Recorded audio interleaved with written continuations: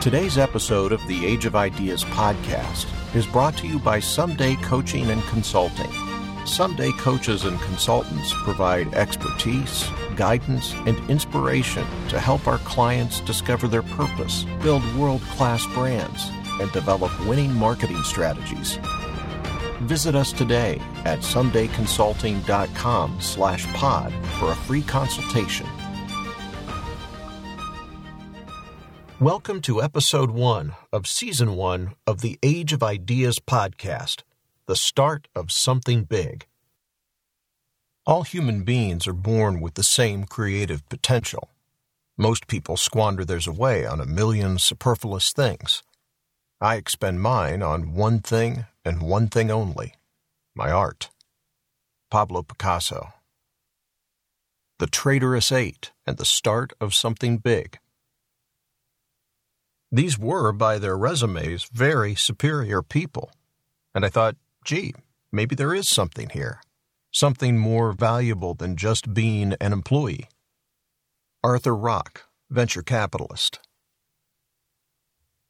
On a hot summer morning in San Francisco in 1957, 8 of the most talented young scientists in America convened for a clandestine meeting at the Clift Hotel.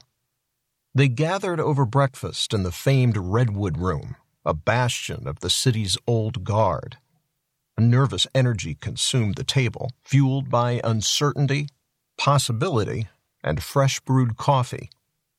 The 8 worked on developing silicon semiconductors, a groundbreaking new technology at Shockley Semiconductor outside of Palo Alto. The company's founder, Nobel Prize-winning scientist William Shockley, was a brilliant but difficult manager, erratic, mistrustful, and impatient. He had even gone so far as to hire detectives to give his employees lie detector tests, and these employees, experts in a field in which there were few, were frustrated and angry. After considering numerous options, the men decided they must defect. They planned to establish their own company under the leadership of MIT graduate Robert Noyce, a charming, personable 29-year-old electrical engineer from small-town Iowa. Getting Noyce on board hadn't been easy. He was the leader they needed, but he had a young family, and he needed to be persuaded to leave his guaranteed paycheck for something with no model, creating a new company in a new field based on nothing more than combined knowledge, faith, ideas, and passion. As Tom Wolfe would later write in Esquire, in this business it dawned on them. Capital assets in the traditional sense of plant, equipment, and raw materials counted for next to nothing. The only plant you needed was a shed big enough for the work tables. The only equipment you needed was some kilns, goggles, microscopes, tweezers, and diamond cutters. The materials, silicon and germanium, come from dirt and coal. Brainpower was the entire franchise. Brainpower was the entire franchise. After the meeting, the group's first move was to approach Shockley's main investor, Arnold Beckman. Beckman had been arguing with Shockley for months about spiraling research costs. Shockley had threatened to take his team elsewhere and find new money. But the 8 scientists knew this was a bluff and informed Beckman of their plan to leave. Despite a trio of positive meetings, Beckman ultimately said he was planning to stick with the senior researcher.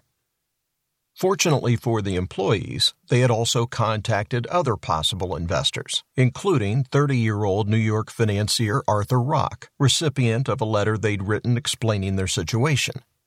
Their letter intrigued Rock, who was impressed with their backgrounds and experience, and Rock told them he wanted to go out and raise the money necessary for them to start their own company. The scientists agreed, and Rock began by sitting down with a copy of the Wall Street Journal, using it to compile a list of the 35 largest American companies. During the next few months, Rock diligently reached out to every one of them, and one by one, they all said no. Disheartened, ready to move on, Rock received one last lead, An associate suggested he meet with Sherman Fairchild, a colorful, prominent entrepreneur and investor known for unconventional thinking. Founder of Fairchild Camera and Instrument, the son of IBM's first chairman, Fairchild immediately recognized a potent opportunity and backed the men to the tune of $1.5 million. On that June 1957 morning, the 8 men didn't have an official contract, so instead, they all signed a crisp dollar bill. One by one, these technology pioneers, Robert Noyce, Julius Blank, Victor Greenwich, Jean Horny, Eugene Kleiner, Jay Last, Gordon Moore, and Sheldon Roberts, added a signature to their own Declaration of Independence, framing what would be a history-making choice. They would pursue their visionary ideas inside the structure of a new, innovative company. With the financial backing of Fairchild, the 8 men founded Fairchild Semiconductor in a location just 12 blocks from Shockley's facility. Long before the term Silicon Valley startup existed, this trailblazing operation in Mountain View, California, helped produce technology destined to change the world and incubated extraordinary talent. 2 of the traitorous 8, as Shockley called them, Noyce and Moore, would eventually leave to found Intel Corporation. Austrian-born industrial engineer Eugene Kleiner invested in Intel before starting the legendary venture capital firm Kleiner Perkins in 1972, a firm that would one day fund Amazon, Google, AOL, Compaq, Genentech, and many others. As for Arthur Rock, he unknowingly gave birth to the multi-billion-dollar industry of tech-based venture capital. In time, Rock himself would lead the investment in Apple. To complete our circle, Apple founder Steve Jobs would consider Robert Noyce a mentor, and even, some would say, a surrogate father. Taken together, the original employees of Fairchild Semiconductor can be said to have created or helped create hundreds of new companies and technologies. A revolution of consciousness and creative capital had begun. A Night in Little Italy. My story begins in January 2008. I just returned from Christmas vacation and was in good spirits. The hospitality marketing company I'd been running since college had completed its best year ever. We doubled revenues for a 3rd consecutive year. My partners and I were so encouraged that we decided to expand our office, invest in new computers and phone systems, and hire new employees, including my older brother, who was tasked with creating a new sponsorship marketing division. Things were looking good. And then, it all fell apart. Mere months after our expansion, the global financial system imploded. We went from having more than a dozen high-profile clients paying tens of thousands of dollars in monthly retainers to 0 in roughly a week. Nothing quite prepares you for an experience like that. It immediately resets your priorities and puts you face to face with your biggest fears as an entrepreneur: failure and letting down the people who count on you. We went into survival mode. We had enough cash on hand to carry us through maybe 2 months, but we needed to figure out a way to cut costs and get some revenue coming in. Time was not on our side. We scrapped, fought, landed a client or 2, moved into an office share, cut unnecessary expenses, and survived. And though shared struggle often creates stronger bonds, in this case that didn't happen. The world had changed, the business had changed, and so had I. The crash and my failure woke me from a self-indulgent slumber and forced me to take a hard look at what I had been doing and why. When I started in the hospitality business, it had been because of my passion for food and for watching people enjoy the experiences we created. Since boyhood, to me, a good meal meant a connection to all of my favorite things in the world. It was love. This passion had led me at age 16 to score a coveted culinary stage in Wolfgang Puck's kitchen at the original Spago on Sunset Boulevard. From there, it took me to Cornell's hotel school and got me in the door for some great hospitality and business training. But somewhere along the way, I'd gotten off track. I'd been seduced by the energy and ego of the entertainment world. I became more interested in short-term material success and getting my name in the newspaper than in building something that was high quality and had deeper meaning, something that would last, something of substance. While my approach had worked for a while, my financial success really was just an enabler, allowing me to avoid seeing the real issues with the business and with myself. That challenging experience in 2008 proved pivotal. Early the next year, I made decisions that redirected my path. As 2009 began, it was clear my company was no longer where my passion resided. After much soul-searching, I came to the realization that I needed to get back to what I loved most: food and hospitality. But it wasn't until a late night out in New York City when an unexpected encounter unlocked a new creative direction in my life. My cousin Rob and I hit a bar in Little Italy, and afterward decided to get some pasta. The only problem? It was after 2 a.m. We went to the one place we could find open, and over plates of spaghetti and meatballs, we struck up a conversation with the establishment's owner. I'll call him Gino. Gino told us he was losing money and needed a way to generate more revenue. His restaurant had expanded aggressively from its original location in the building's basement. At 3 times the size and staff, the costs were too much for him to handle. Gino told us the original space, once a famous hangout for Frank Sinatra and the Rat Pack, remained in vintage condition, serving now as a private party space with its own entrance. Gino gave us a tour of the former Sinatra haunt, and as he did, a realization hit.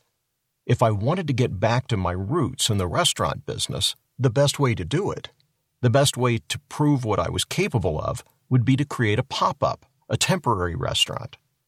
And here was an amazing space with a legendary past known to almost no one in one of the world's great restaurant cities. I had to give it a shot. The stars seemed to be aligned because everything came together perfectly.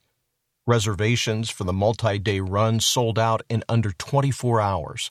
Our concept was not only a financial success, it was covered by local, national, and international media outlets with a feature in W Magazine, a segment on the Cooking Channel, and articles in the New York Post, the New York Times, and Crain's, among others. Reality TV producers descended, but we avoided them like the plague. The opening night, celebrity chef Tom Colicchio of Top Chef was there, along with a who's who of the New York food world. But more rewarding than the prominent clientele was the fact that everyone enjoyed themselves. The room's mood was warm, beautiful, fun. And those present loved the idea that they were enjoying a one-of-a-kind dining experience shared with a cozy number of fellow food lovers. It was a memorable night for a burgeoning community of food enthusiasts at exactly the right moment. I was ecstatic. For the first time in my adult life, I was doing something purely for the joy of sharing my passion with the world, rather than to stroke my ego or make money. It felt like I was finally living my purpose. I was manifesting my dreams, making tangible an inspiration that came from deep within. I followed that first pop-up with many more.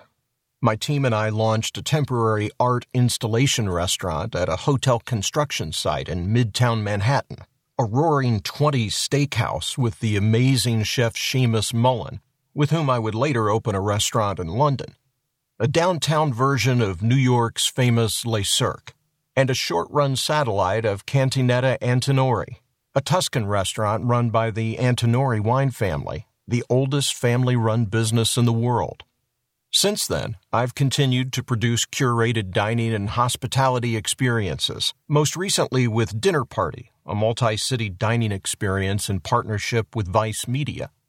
Dinner Party has featured food from chefs such as Andy Ricker of Pok Pok, Carlo Maracci of Roberta's, and Stuart Brioza and Nicole Krasinski of State Bird Provisions. These pop-up enterprises connect with guests because they bring together people, both employees and customers, who care deeply about the project and share a special experience. Creating these pop-ups, doing something that was a pure reflection of my passions, changed my life. The core idea and drive to execute what I envisioned enabled me to realize my potential for the first time. That shift in how I approached the world supercharged all other areas of my existence. I went from being a struggling entrepreneur to heading up a food and beverage business with $150 million in annual revenue, to chief marketing officer of a publicly traded hotel company, to head of brand and experience at a billion-dollar startup in less than 5 years. And not only did the pop-up restaurant experience provide me with the opportunity to share my creativity on a large scale while supporting my family, it also gave me the gift of fulfillment and the confidence to trust my instincts and enjoy the journey as much as, if not more than, the result. All of that flowed from manifesting an idea that aligned with my purpose. By manifesting, I simply mean making the intangible tangible. Making a dream reality, executing on a vision.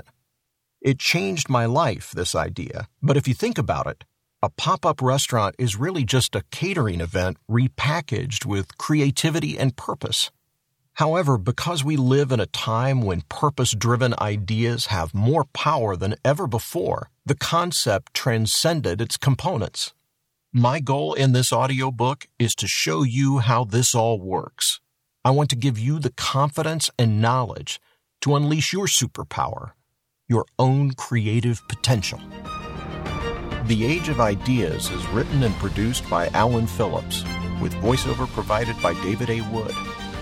To hear more about Alan's ideas and people he digs, check out theageofideas.com/pod or visit Instagram at Age of Ideas.